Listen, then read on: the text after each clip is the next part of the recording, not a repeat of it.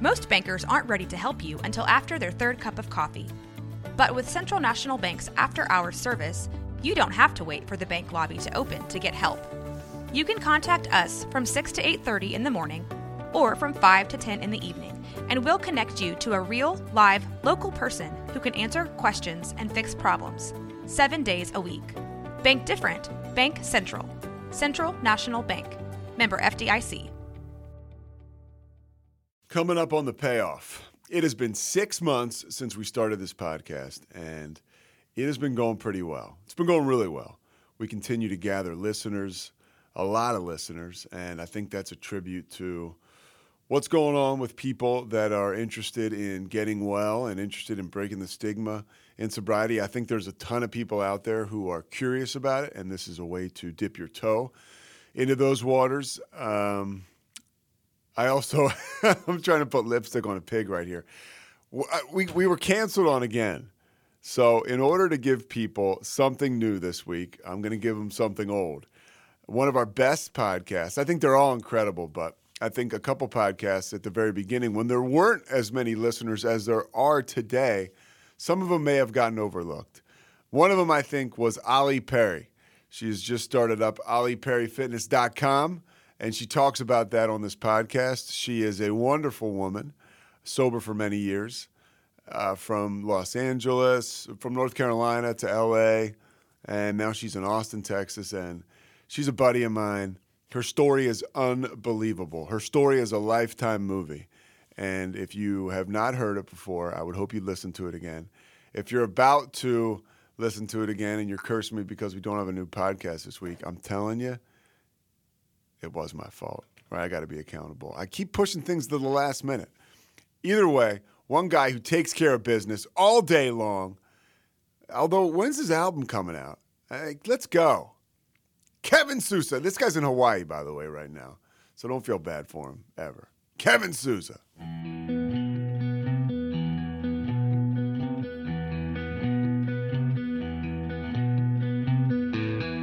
Stand by the ocean floor. I know you're sober a lot of years. Is it 7 or 8 or 9? I think it's 12 when 12. I'm really bad at math, so I'm thinking it's over 8 now. Over it is right? Over 8 years. Yeah, coming up. Well, I guess we're a while away, but it'll be 9 years soon. I was 9 years in November. Nice. Yeah. November what? November 7th, 2011.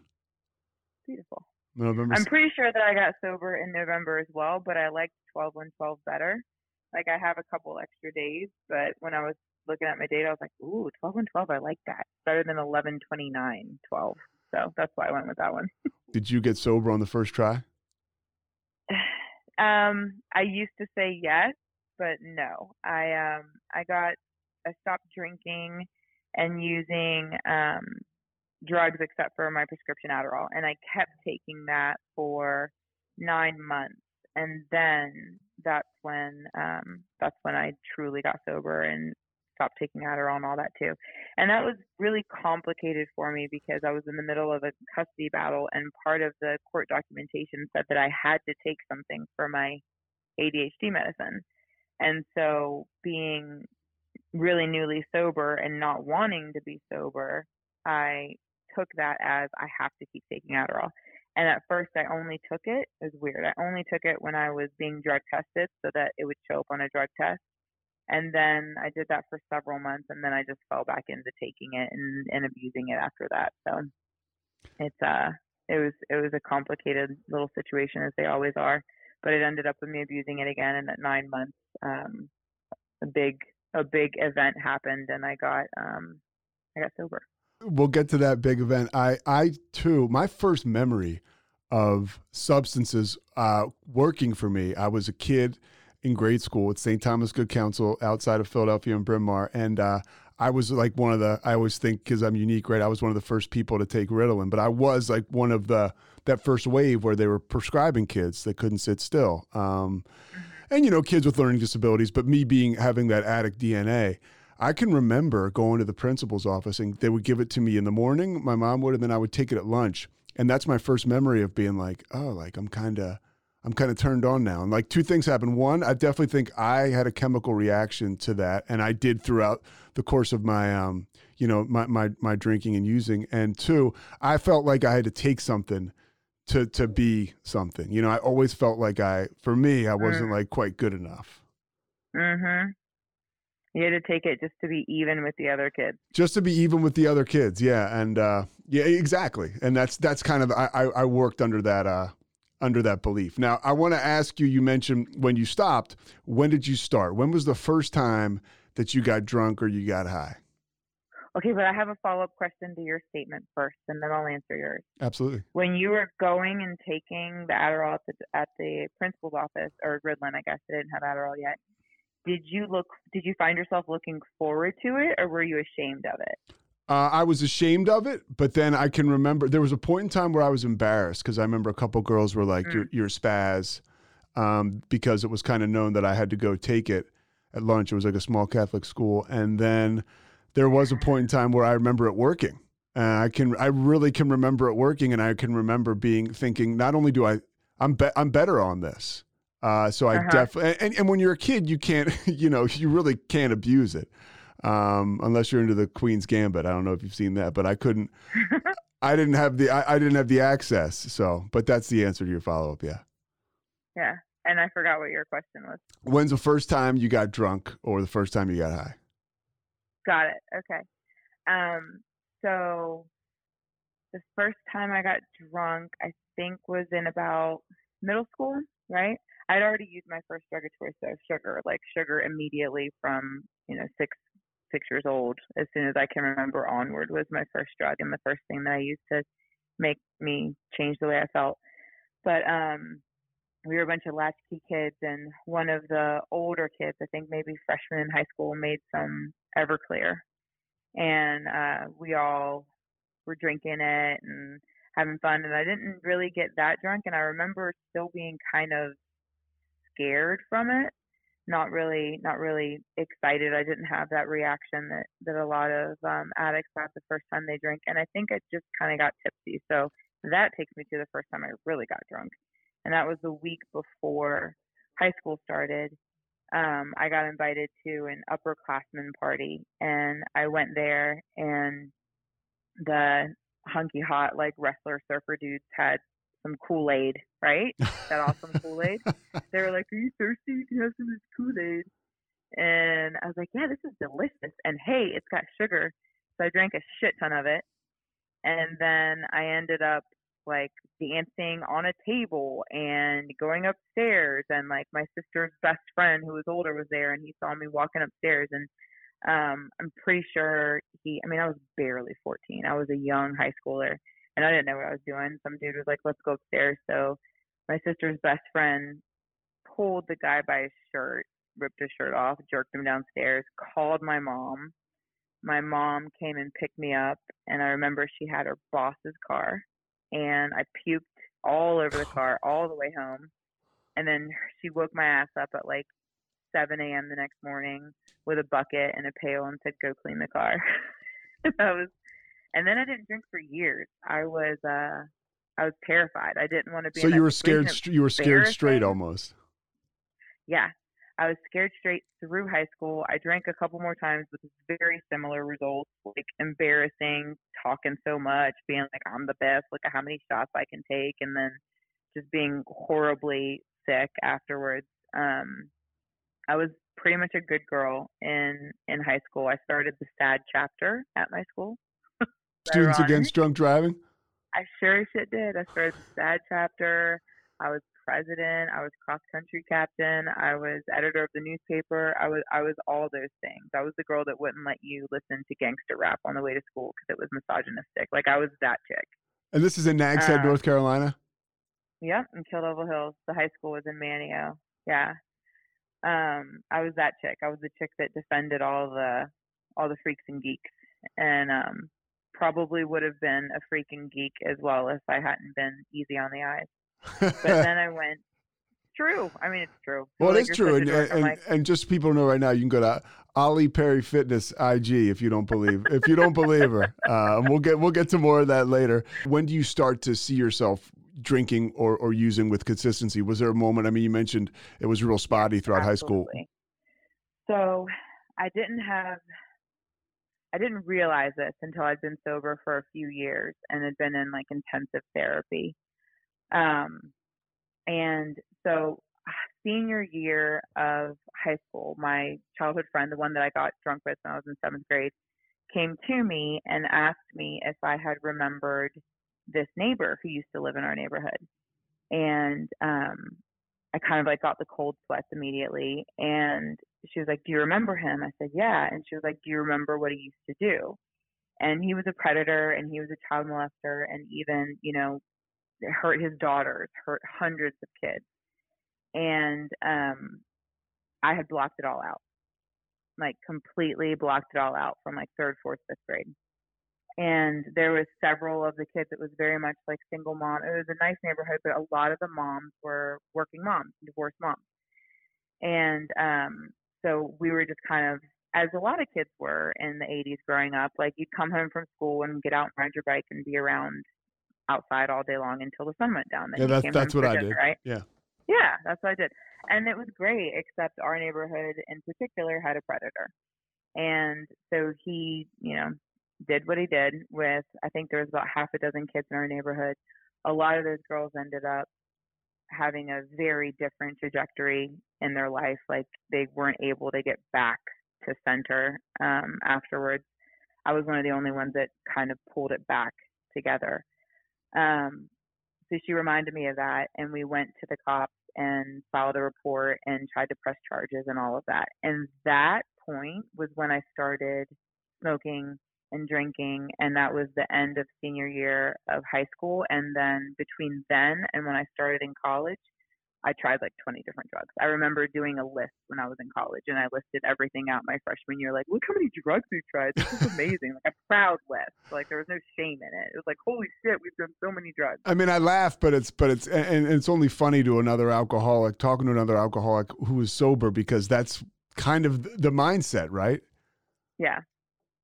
Yeah, for sure. I mean, you're proud of it. It's your badge. You can drink more, you can take more, you've had more experiences, you know, all of that. So in the moment, I had no idea that was when it shifted, right? Because I'm ADD as well, and I just kept myself busy. So my drug was taking myself to the point of exhaustion and sugar in high school, right? And then when that trauma flooded back in, the keeping myself busy and sugar wasn't enough. So I needed more. I didn't know how to deal with it. And I wasn't even aware that I was dealing with it, if you know what I mean. Like I didn't have the clarity to know, like, okay, now I'm using drugs because I'm remembering all this trauma that I went through. Those traumatic events, and I appreciate you sharing that, because that's the kind of thing that, and we'll get to this in a little bit, but that's how you stay well. Sitting down in the program and sitting down with the sponsor and somebody and sharing this stuff with them. And before you share it with them, this is for me, you think it's just going to be, you know, whatever it is that somebody's carrying with them, that it's going to be something that, you know, the person across from you might be like, oh my God, you're horrible, when it's the exact opposite. Yeah, they relate. Yeah. Or they laugh at you. My sponsor laughed at me when I told her the worst thing I'd done. She laughed straight in my face, and I was just like, really? Like, wait, that's not awful? So yeah, there's that understanding, and in my experience, I've noticed that a lot of people don't talk about trauma. They don't bring it up, and whether it's because they're ashamed of it, or they don't think it's relevant, or they don't want to have an excuse or stigma label, whatever the reason is, it's not talked about enough. And when I get to know people who are sober and people who have gone, you know, who have decided to be sober, have gone through stuff, it's a common theme. Like, I think it's like, yeah, the sexual abuse. I heard Dax Shepard talk about it on his podcast, or a podcast with Brene Brown, something like Brene Brown, the therapist. And he said it was something like 80% of people don't talk about it a lot. Yeah. 80% of kids that are sexually abused become alcoholics, or some crazy statistic like that. Mm-hmm. Mm-hmm. And then that makes you think, like, you know, they say that there's a chemical imbalance that our brains are wired differently. Like, does the abuse make your brain wired differently, or having your brain wired differently, does that make you more susceptible to a predator? Like, they can sense it? I don't know. brings my head down a rabbit hole wondering how it's all connected. But facts are the facts. The vast majority of people who have addiction and have alcohol issues have had that kind of trauma in the past. It's certainly a trigger. If somebody's listening today, they're carrying this thing with them and they feel like they're unable to share it or let it out, and they do have a drinking or alcohol or drug problem that they're using to cover it up or to kind of shut it down and quiet that voice, what would you tell them? Number one, hit me up. I'm always available and want to be of service for people who are doing that. There's no reason to sit on that alone, and the only thing it does is just break you down from the inside out. I've shared that part of my experience half a dozen times, and my heart's still racing now talking about it. It still brings up damage and hurt and pain, but the difference is that because I talked about it and because I trusted other humans to be kind, and they were, and I took that leap of faith. I exposed myself that way. It makes it less tender every single time. It makes it more of an example of strength and overcoming something than it is of you being a victim and you having something wrong with you. There's nothing wrong with that happening to you. The only thing I would say could be wrong is keeping it inside and not giving yourself the permission to heal. And it becomes a story for other people to relate to that gives them the courage and gives them the power to reach out and have healing as well.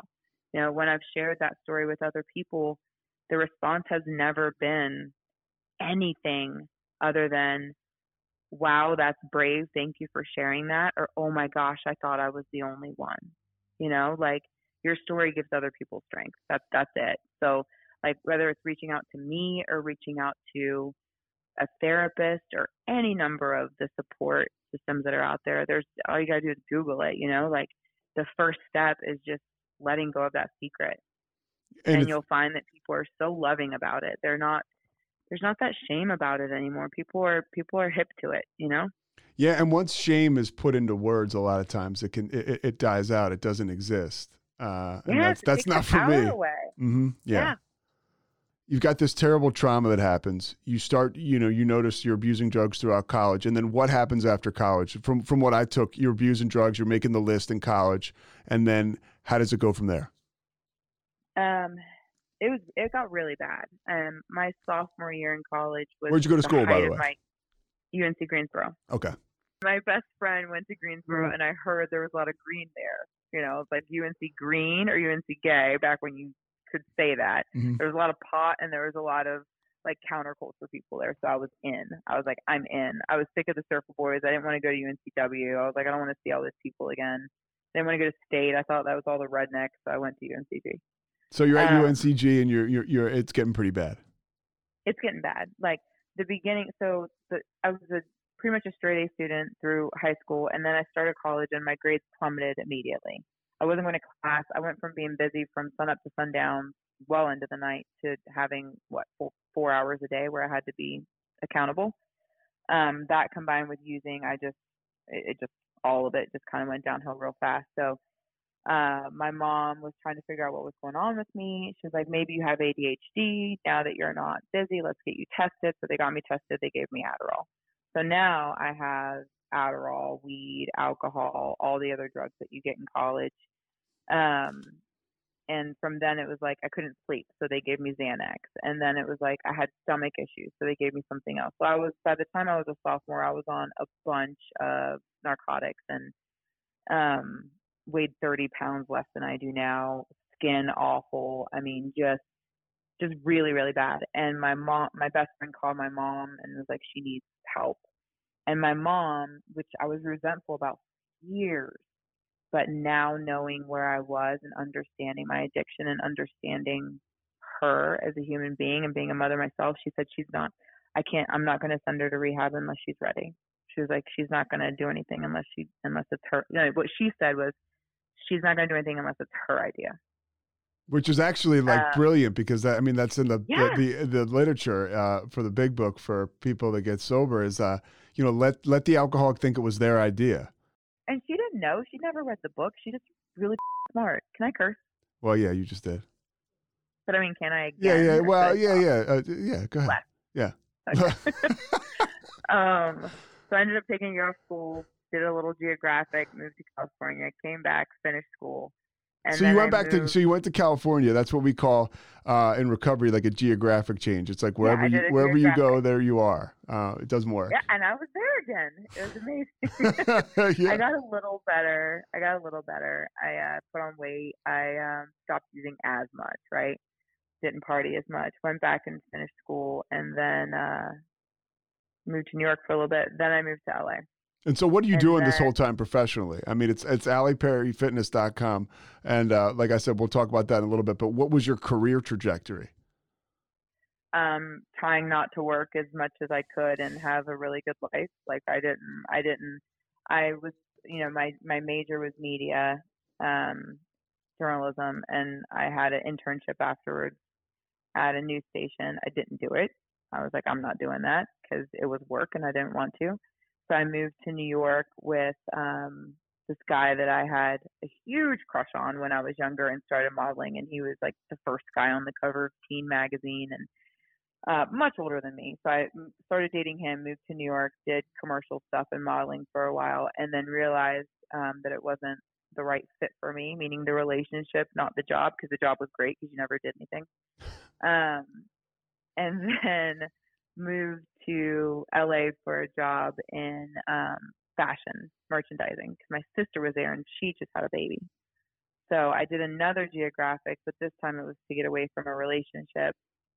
And shortly after, and at this point I wasn't that bad. I was still a pothead, but I didn't drink much because my stomach was messed up from all the stuff I'd done in college. So at this point I'm just a pothead and Xanax sometimes, which was like, it was like a chill period. What was the drug culture like as far as modeling was concerned in that world? Very prevalent. There's no shame around it. I was always pretty secretive about my drugs, but like everyone else was just very open. They would take whatever out of their purse, just pop it right in front of you, or, not as glamorous as some of the movies make it seem, but it wasn't, there was no shame in it. It was almost like, hey, you want a cup of tea? Like it wasn't even really discussed. It was just there and you just did it. Right. Whereas I never wanted to do my drugs in front of anyone because I didn't want to share. I can relate. Yeah.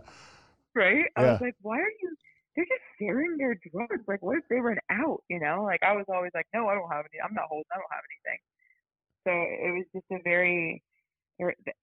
what I noticed the most was there was a lack of shame around it. And I always felt shame around my drug use because I was doing it for a reason. I was doing it to forget, not because drugs were fun. Was there a point where you noticed you started to really use it almost as a way of whether it's social lubrication or whether it's just feeling like you're fitting in? Yeah. I mean, within the first couple months of college, I was there. I mean, I only swallowed my ADHD medicine for like 3 months. The rest of the time I was going straight up my nose. Like there was no casual or used as prescribed period in my life. Like I went from 0 to 100. Did you think that you were going to need to get sober? Like for me, a lot of the time, I had some people in my life who had gotten sober, and I said, okay, there's a way out. And I had a really good friend who's still sober today, like many, many years. And he got sober when we were 18. And I saw this guy and I saw he had a light coming off him. And I was like, there is a way out. Did you ever have that, maybe a notion that, okay, I'm going to have to get sober someday. And if I do, it's going to be okay. Or was it not even on the radar?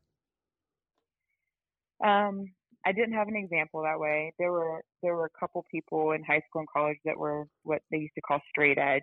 I just thought they were really weird, and they're also like born again and straight edge at the same time. So I was very confused by it. I didn't understand why anyone would want to be sober. Once I'd found drugs and alcohol, like that's what I was going to do forever. My train of thought was more like, I'm going to die from this and that's okay. Kind of like suicidal ideation or just acceptance of if I continue down this road, I'm not going to live for very long. And that didn't scare me. I was okay with it. I had no self-worth, no self-esteem. I didn't want to live, but I also didn't have the courage to end anything, right? So I just wanted to be here, but only my body be here. And you're at that jumping off point, right? You can't live with it. You can't live without it. What was that jumping off point for you where it maybe led to a moment of clarity? So that's fast forwarding 10 years from where we were, from moving to LA. So what did we miss in between? What did we miss in between? Fill in the blanks. Take me up until that point, because this is a pretty good story. Okay. Yeah. Yeah, this is good stuff right here. Okay, so I moved to LA. I met my first husband within months on the beach in Malibu. I refused to date him because he was successful and like not like I've always been in charge in relationships, and I was scared by his wealth and success. So we were just kind of friends for several months. He's a spinal neurosurgeon, so he's very smart and very crafty. And so how was he crafty? With his with his words or with? Oh, very, very smart man. Not good to other people, not good to me, mm-hmm. Right? A lot of psychological abuse, gaslighting, that kind of stuff. Like never laid hands, never did anything like that, but very much broke me down to a shell of even what I was in college. You know, by the time our marriage was over, I was nothing. I was absolutely nothing. For me, when I was drinking and using stuff, that was a big part of my relationships. Was it a big part of this relationship? No. So when I met him, he said he has zero drug and alcohol tolerance when we started dating. So I immediately stopped smoking weed and immediately didn't drink anymore. I didn't drink much anyway. That lasted for a few months. We moved in together. We got married pretty quickly, like in a year and a half. We were engaged in 9 months. We were married within a year and a half. And so I stopped everything. And that only lasted for, I'd say, 3 or 4 months. And then I would do the, doctor's wife thing. Like I'd have a gin and tonic in the afternoon before he came home from work. And then I'd start having like 2. But I managed and controlled it for a pretty long time. Yeah, I'm definitely hiding it. I'm definitely taking a shower, but I wasn't getting drunk. I was just kind of like taming the beast a little bit. And then we moved from Malibu to Beverly Hills. So I was like the Beverly Hills doctor's wife. And I mean, I'm not Beverly Hills material at all. I'm loud. I have opinions. I don't give a shit if your purse is Gucci or product. Like, I don't care. I was still shopping at Gap and a doctor's wife with a full staff in Beverly Hills. Like, it's not my scene at all. And so I didn't fit in. Had our first child, and then I was pregnant 5 months later. Like, first pregnancy was terrifying. I thought my child was going to have SMA type 3. This was a whole genetic thing in my family. Didn't know till I was 6 months pregnant. Like, had a really hard pregnancy and had postpartum. And ended up getting pregnant again when my first child was 5 months old. So I had 2 pregnancies back to back. Wow. Is there any drinking in between the pregnancies? Oh, like in between a little bit. Like I would pump and dump if I drank or whatever. Mm-hmm. But I got pregnant pretty quickly. I got pregnant 2 weeks after. What's pump and dump? Pump and dump is if you're breastfeeding, you get drunk, then you pump your milk and dump it so you don't get your baby drunk. So it's called pump and dump. Okay. So if you drink as a breastfeeding woman, it's not even an alcoholic thing. It's like if you drink and you're breastfeeding, you pump and dump. Okay, gotcha. And they even had these little strips that you could put in your milk to see if there's alcohol in it. I had a lot of those around to make sure that I wasn't giving the kids alcohol. That should have been a sign too, right? Yeah. Second was born, horrible postpartum. Couldn't function. Really sad. Really wanting it all to end more so than ever before. And remembered how good I felt when I was on Adderall. Felt a lot of pressure to like be the Beverly Hills doctor's wife with the babies and like have them always looking good and the house always looking good and all of the things that from the outside looking in would make it seem like the perfect life, right? And I couldn't do it. I wasn't able to. So I went to the doctor, got Adderall. Keep you moving. Keep me moving. I remember the first time I took it, I was sitting out in the garden and I called my mom and I was like, Mom, I feel better. And she was so happy. She heard my voice and she was like, I haven't heard you like this in years. I was like, I can do this. Like, I'm able to do this now. I just needed a little help. And it was fantastic. And I felt great. And, everything was together and I was able to hold down all of the different expectations that were there of me, but it very quickly turned into now I can't sleep. So I went and got a marijuana prescription. And then I was hiding that because I wasn't supposed to do any of that. So I was like stashing drugs all over the house and like driving through the alleys and smoking weed in my minivan in between preschool and working out and whatever. Like it got out of control really fast and full-blown addiction, worse than college by the time my youngest was about 18 months. Horribly unhappy marriage, narcissistic tendencies on his side, very controlling, never saw my friends. How did he respond to the abuse, or was he even aware? Were you doing that good of a job of hiding it? No, I was horrible at hiding it. He was totally aware, wanted me to go to rehab, refused. I left him, and this is a man who's never had anyone tell him no or leave him or anything. So we were supposed to just have a nice little mediation and divorce, but he changed lawyers, and that lawyer picked up on my addiction issues. And it turned into a 10-year custody battle, which was the hardest thing I've ever gone through. I left him. My addiction got worse. He wanted the kids to stay there at night because he was working all day. I agreed because in my mind, I was like, I get to see my babies all day and then I get to party all night. Yeah. Like, that's perfect. I didn't know I was setting precedent. Like, I didn't understand how all of these things were going to play out in court. But it's insanity, right? Because it's all predicated on getting what you need as far as the drugs and alcohol are concerned. Yeah, absolutely. And so we're talking about kids, we're talking about your kids. Yeah. Yeah. And anyone in their right mind would be like, no, you're not going to have my kids at night. Like they would probably even know that sets precedent, which means like wherever the kids stay at night is who has custody, period.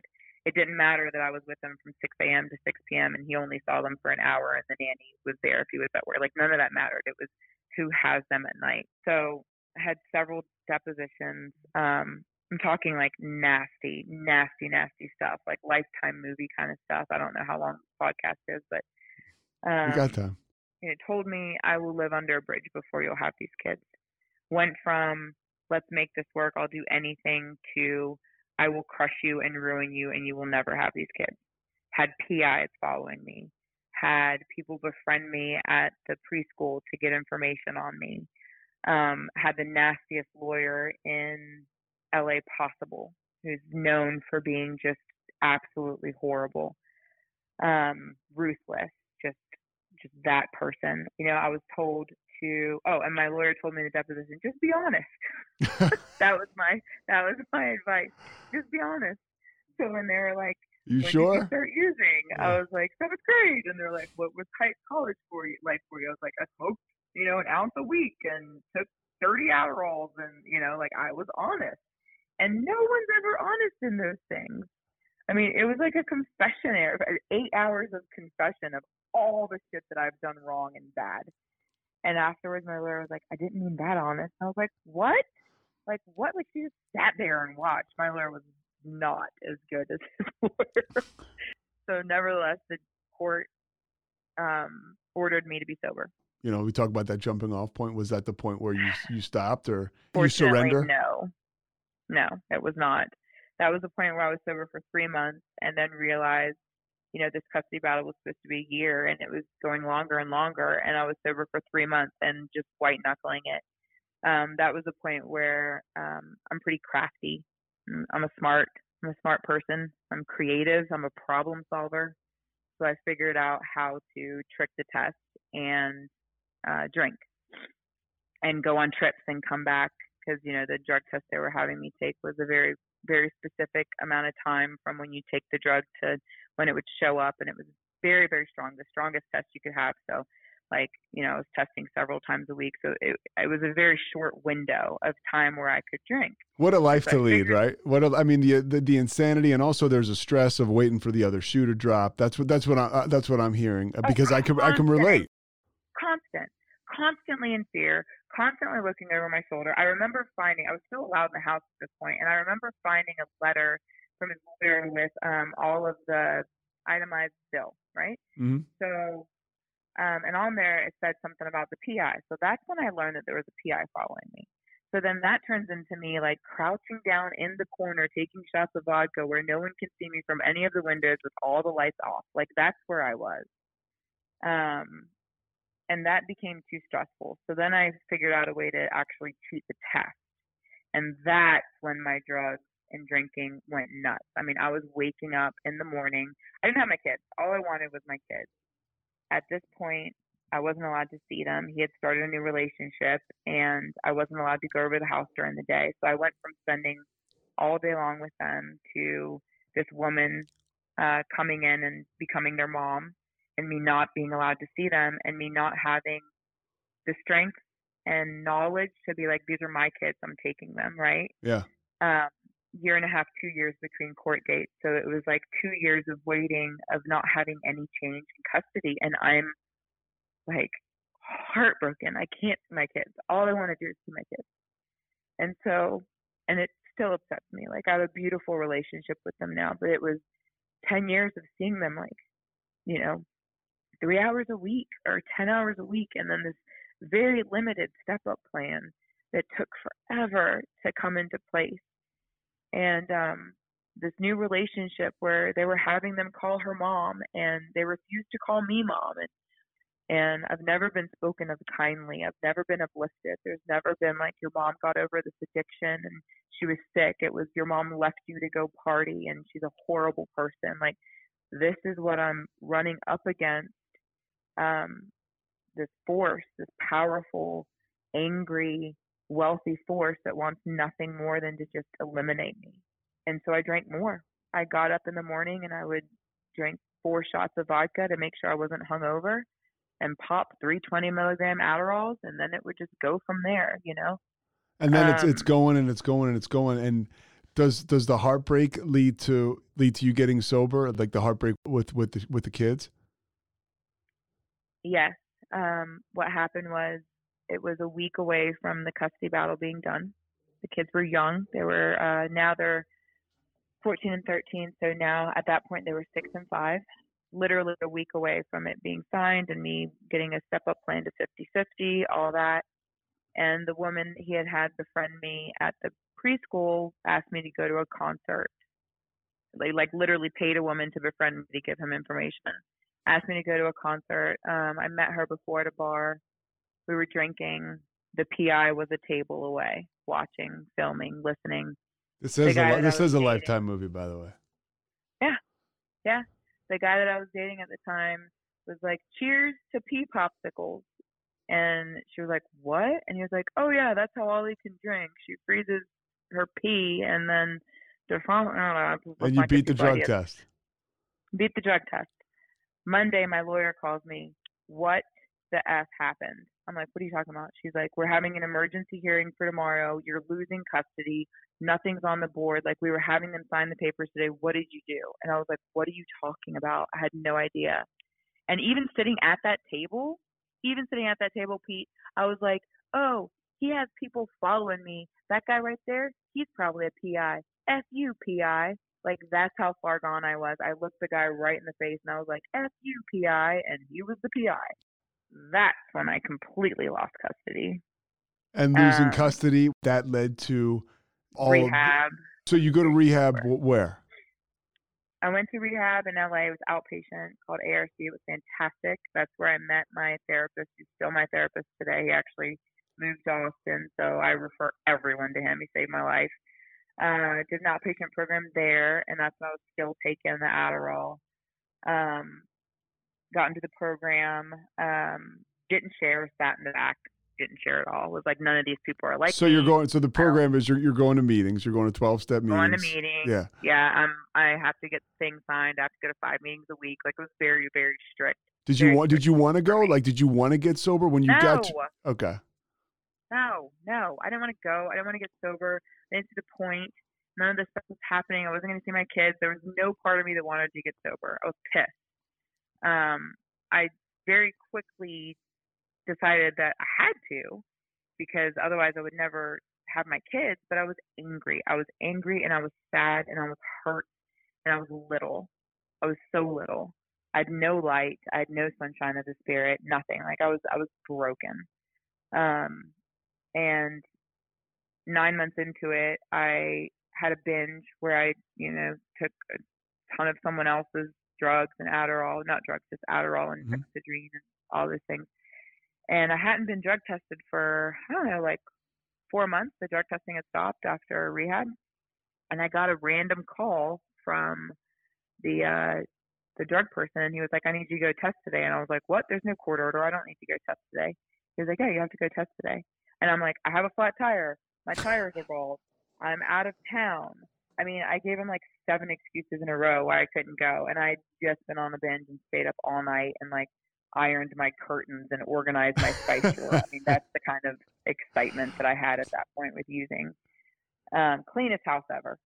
brushing. I've heard brushing the front lawn with a toothbrush. Oh, I had toothbrushes to clean the corners. There was not a speck of dirt anywhere. Like I was ironing underwear.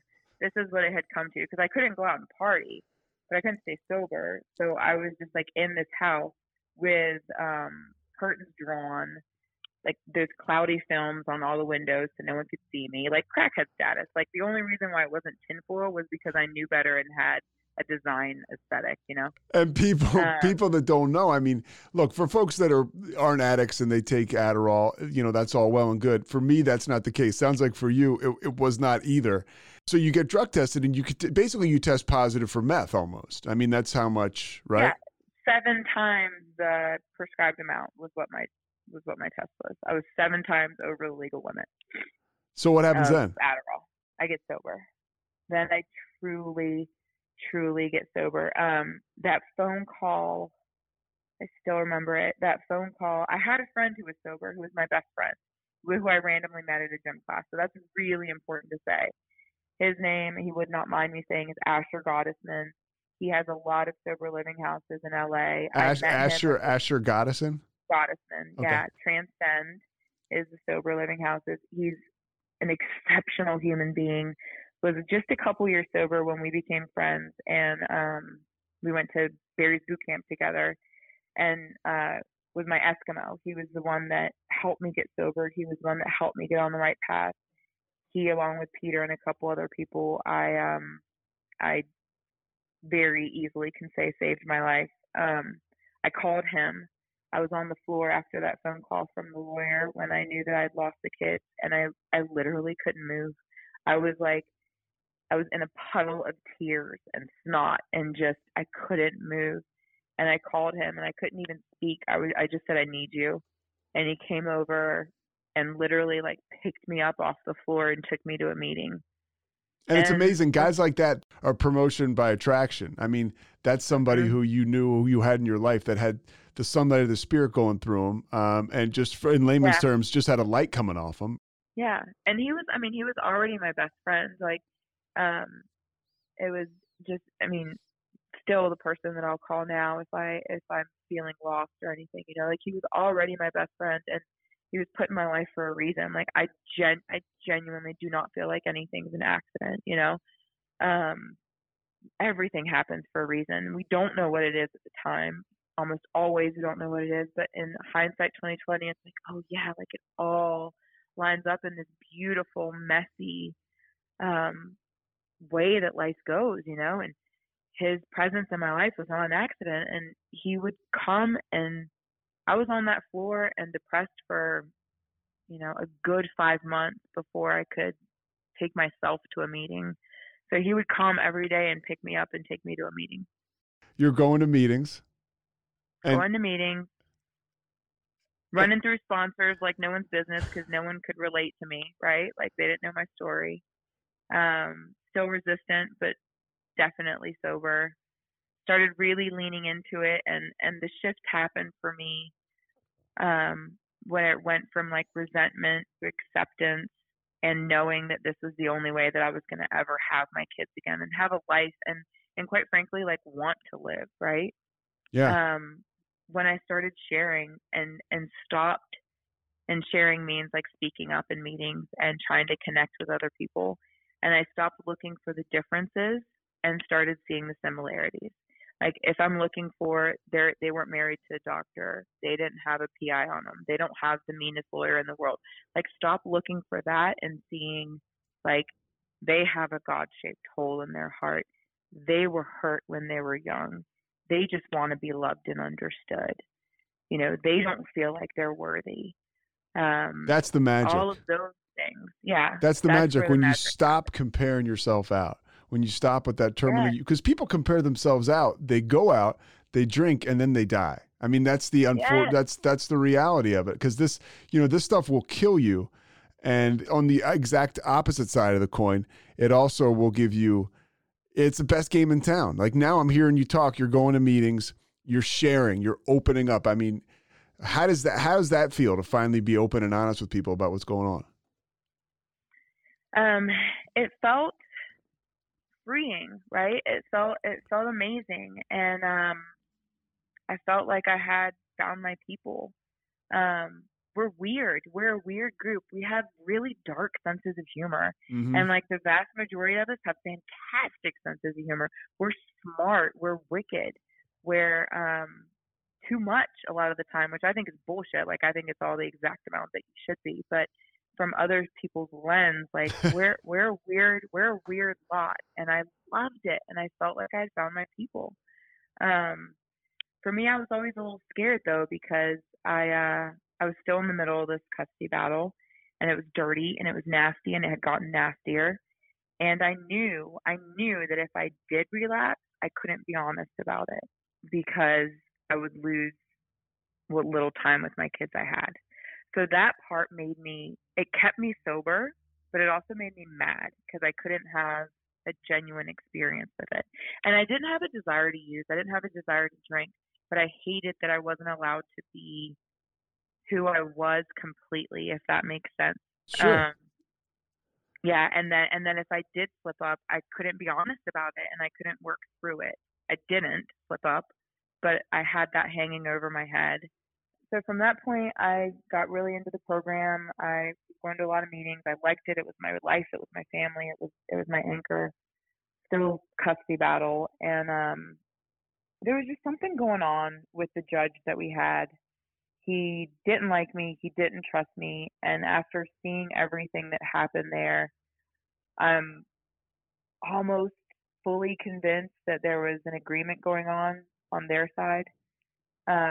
And this last part, I mean, he was just so hard on me. I had hundreds of drug tests showing that I was sober, and he just still wouldn't up the custody. I knew other people that had this person as a judge way worse than me who had their custody back in a year. Like none of it made sense. And I mean, by saying I knew 6 other moms from the program who had been going through a similar situation and they'd already had their kids back. Like it didn't make any sense. And then, which is also part of the Lifetime movie, right? Yeah, but and the magic of this, from what I'm hearing, is you're not drinking. This is going on. You're staying sober, and you're talking to other people about it. And for me, that's the thing that I look at in my life. There was so much stuff that used to happen to me that I used to go and get drunk and just squash or just stuff my soul with alcohol. And there became a point finally when I turned the corner and something bad happens to me or something trying or there's trauma, and I talk to somebody else about it, and I get that same feeling I got from getting drunk. And but it's not but it's not killing me. Yes, that healthy buzz. Yes. So that's like, that's the healthy buzz. That's my slogan for my company, Endorphin Stealer. Like I'm your chief endorphins officer. Like that's why I got into fitness so much. Like I'm getting that healthy high all the time. Like it's real. And I wanted to ask you that. When did you realize that fitness was going to be a big part of your recovery? When I first got sober and I started going to cycling class, and that's where I worked through all my pain. Like it was dark, it was rhythmic. I was crying every class. I found my worth again in there. Like I found my sobriety in the room, but I started building up my self-esteem and building up my worth again through exercise. And I felt that I could get that buzz and that same endorphins from that in a healthy way. And it transferred over into feeling good about myself again and feeling worthy and feeling like maybe I did have something to offer. I was talking to a dude a couple of days ago, just gotten sober or, trying to stop a couple of days. And he was like, I was like, hey, what did you do today? Not like I'm taking his inventory. He was telling me, and he was like, I actually, I walked around the block this morning for like, a half hour, walked outside, and then I rode the Peloton for 45 minutes at night. And I was like thinking to myself, like, dude, that's a great way. It's a great thing to weave in to sobriety. I mean, it was huge for me. And when this guy told me that, I was like, oh, that's awesome. Like, I felt like this guy's got a real shot. Yeah. And just like people don't talk about trauma enough, they actually don't talk about how crucial diet and exercise is for a recovering addict. Like, I mean, food is medicine, right? And the things that you put into your body and the things that you do with your body when you're sober, we're so much more sensitive to things than a normie. So like the positive effects of moving your body, getting those endorphins going, it goes a really long way for someone in early recovery, and it kind of catapults that I like to call, my husband calls it directional confidence. Like it catapults you in the right direction in a way that without it you struggle with, like you don't have that endorphin kick, you don't have that confidence that comes from a strong body. And like, that's the kind of thing that I want to really put out there. I eventually want to get my doctorate in the relation between recovery and exercise, recovery and food, like how that plays a part in it. These are, lifetime goals of mine, but it was so crucial to my recovery and still is. Like, if I go a couple of days without working out, I am grumpy. Yeah. I am thinking my head's not going the right way. Everyone's wrong. Everyone's stupid. Like I start going into that dry drunk real fast. Yeah. I mean, you catch me after a couple of days of not working out or no meetings, and I'm a tough guy to be around. And I owe it to the people. Really tough. I owe it to the people I care about, right? To be present, to go to meetings and to work out. And to work, to do my craft, because for me, those are all esteemable things that give me the confidence and enable me to be of service and the person I need to be. Because I mean, I got a ton of flaws, and they're on steroids when I'm not taking care of myself. Doing push-ups, like they're not doing push-ups. They're like on steroids and like doing heavy lifting. They're trying to be Mr. Olympus or Olympic or whatever. They're just waiting for you. What do you tell your kids about sobriety and about recovery? Yeah, so they were real young when I got sober, so I didn't say anything for a while. And then that right was taken away from me. Someone else told them and told it to them in a very negative way. And so at that point I realized, they're going to have to hear the dialogue and hear it from me. When they were younger, when they were 8 and 7, I told them, this is when they were told, and then I had to, redirect the thinking. I told them that I was sick, that I had a disease, and that going to meetings and being around other people who felt the same way helped me be better. And as long as going to meetings was my medicine, and the program was my medicine, and as long as I took my medicine, I'd be okay. And that's as simple as I kept it at that age. As I got older, I would always check in with my therapist and check in with my sponsor, how much more can they handle now? Like, what more information can I give them? And the rule that was given to me was, if they ask you a question, then they're ready to have some version of the answer, right? Mm-hmm. So I never offered the information. I just always told them they can ask me at 7 and 8, you can ask me whatever you want. I will answer any question that you have honestly. Some of it might make you think differently of me. Some of it might not. Like I made a lot of mistakes, but I will never be dishonest with you about it. And I've kept that promise. And, at this point, they're both teenagers and they know my story inside and out. I go to Austin and I'm close friends, obviously like family. That's how Ali and I know each other. The Weningers, who are the greatest people on earth. But I have gotten to know you through them from a distance, and then got the opportunity to meet you. And by the way, that's why I'm talking to you right now. This whole podcast is about people that are living a full life and that have something coming off them that are sober, and you are one of those people.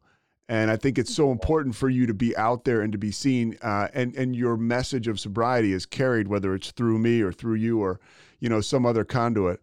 People need to see people like you, and they need to know that you're sober. Your kids are around you a lot, and there's a warmth that comes off like your family. And we talked about it. We talked about earlier too. And this isn't always the solution. I mean, I know plenty of people who have gotten married to quote unquote normal people without drinking problems. But your husband happens to be sober. He is, yeah. He's sober and has been open with his kids about it as well.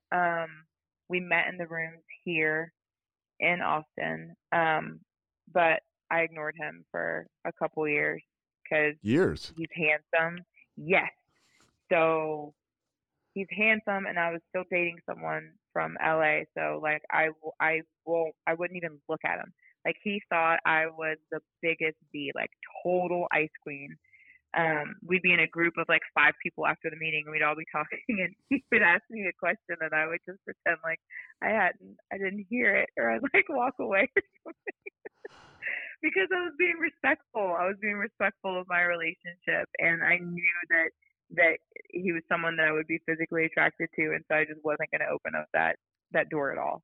That's just how I operate. And so when that relationship ended, he and I started dating, and he was like, I had to get to know you all over again. And I thought he was just, a cocky dude who just, all the girls in the program wanted to date him kind of thing. And they did all want to date him, but he's not cocky. He's a beautiful human being, but we really had to, get to know each other again through that.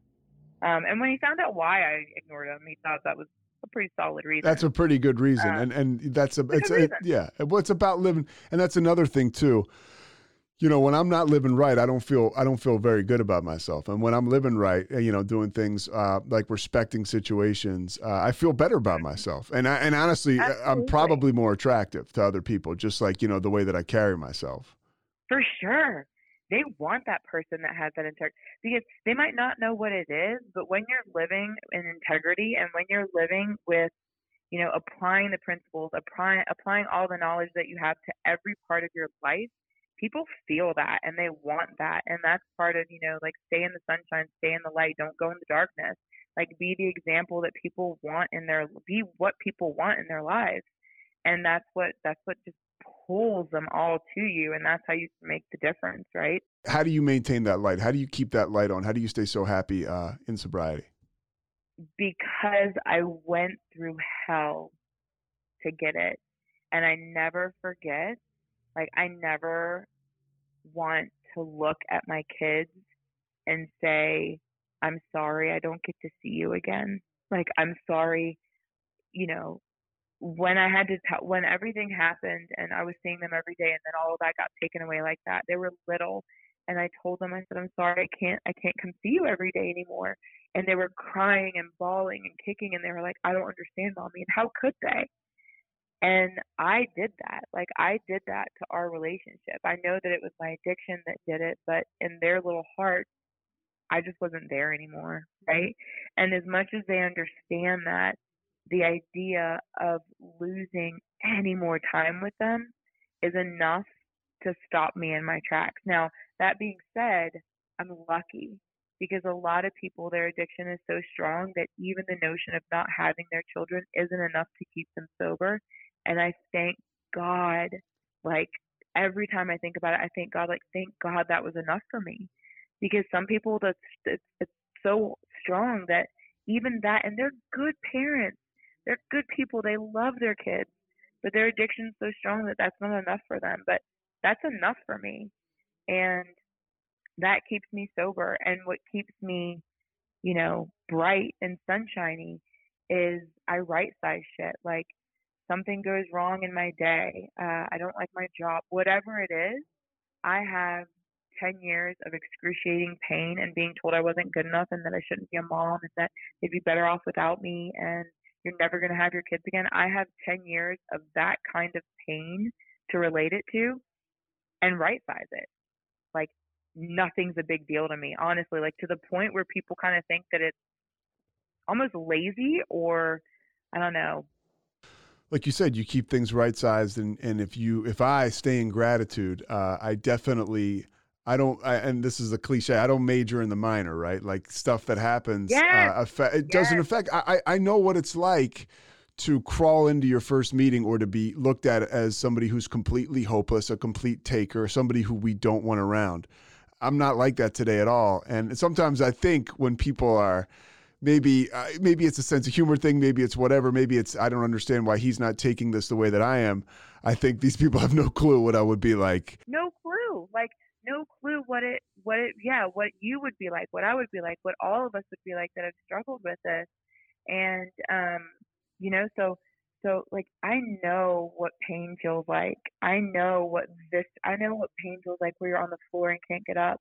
I know what it feels like where you just don't want to wake up. Like I know what all of that feels like. So if, it's not a big deal. What do they say? Like, it doesn't matter unless it's a big deal, and nothing's a big deal. Like, it's just, nothing is a big deal. It's just all about like the joy and the love and the spirit. And my mom used to tell me, when you change the way you look at things, the way things will change. And I apply that to everything. Like, it's perspective. Yeah, you got a flat tire, but you got a car. Yeah, you have a crappy boss, but that's a chance for you to apply the principles and to grow as a human being and to be an example of how to handle that for your other coworkers. I know I'm in a good place when there's a difficult situation in my life, and I tell myself, or somebody tells me, usually it's somebody telling me, hey, this is an opportunity for you to grow. When I'm looking at things through that lens, I'm like, all right, like I'm probably about to do the right thing here, which isn't always the case.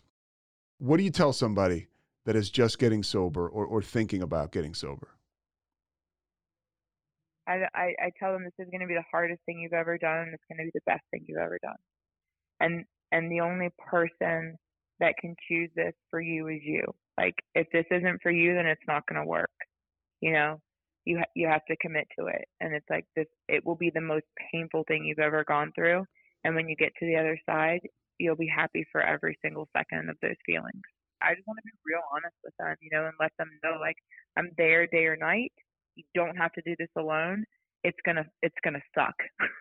And then it won't. And then it's like less and less and less. And then it's great. But like, you gotta get through. You gotta go straight through it. You can't go around it. Straight through. That's the only way.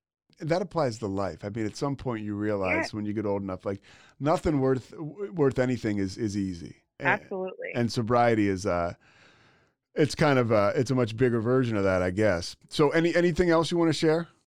Oh Lord, the open-ended question. Oh Lord. I hope you can edit this afterwards and edit all the empty space where I'm thinking of an answer for that. We can do that. Mike can do that.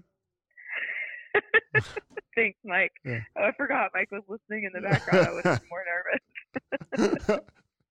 I mean, everything that's coming to mind is so cliche, but I don't care because they're sayings for a reason, right? Like, you have all these different sayings for a reason. And I mean, the thing that I would tell them is it's worth it. It's worth it. And you're worth it. Like, you are worthy of feeling good about yourself and feeling like you have a place in this world. Like, your presence, your sobriety, you can make a difference just by showing up for yourself. You don't have to be quiet about it. And no shame. Like, stop with the shaming.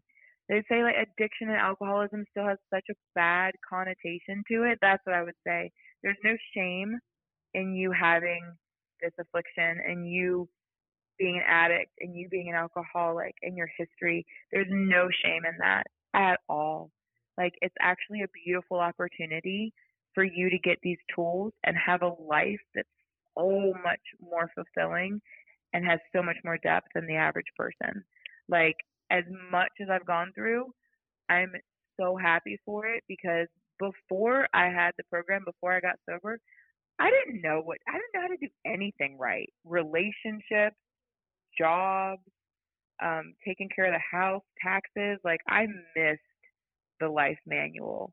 And the manual that I got from taking this seriously and diving straight in makes me the best version of myself that I could possibly be. I've heard a guy say once, it's the only thing, because it's a disease as far as the American Medical Association is concerned. It's the only disease you can have that you can actually be better off for having it.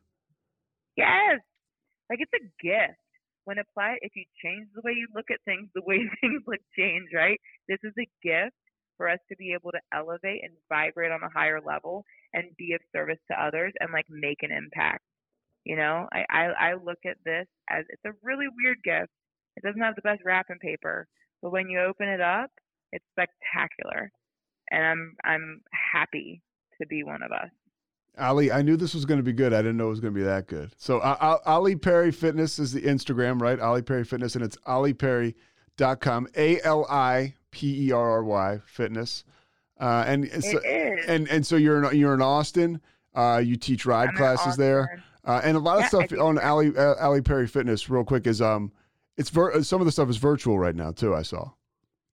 Yeah, so I'm about a couple weeks away from launching my app, which is daily workouts and meal plans. And my favorite part of it is the foundation. So it's AP Fit, Fuel, and Foundations. Foundations is like the community where you can reach out to me, talk to me. I look at working out as a way of working things out of you from the inside out, like getting stronger emotionally and mentally. And the physical part is just a lovely side effect. So it's an inclusive community where I'm going to be just helping women, men, whoever it is, like find their strength and their power again.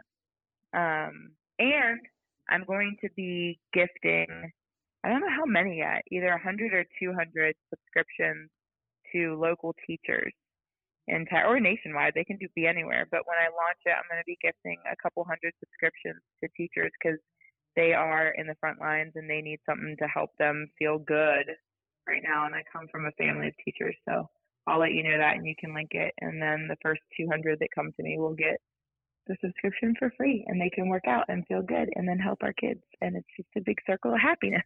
It's a big circle of happiness, a circle of life. Look pretty good today. Ali, I guess we're done now, but I can't thank you enough. Thanks so much for listening to The Payoff with Pete. Once again, I'm Pete Souza. And of course, we are part of the Rogue Media Network. All kinds of good podcasts you can find at roguemedianetwork.com. And of course, you can find this podcast and all those other ones wherever you get your podcasts, iTunes, Spotify, or spots like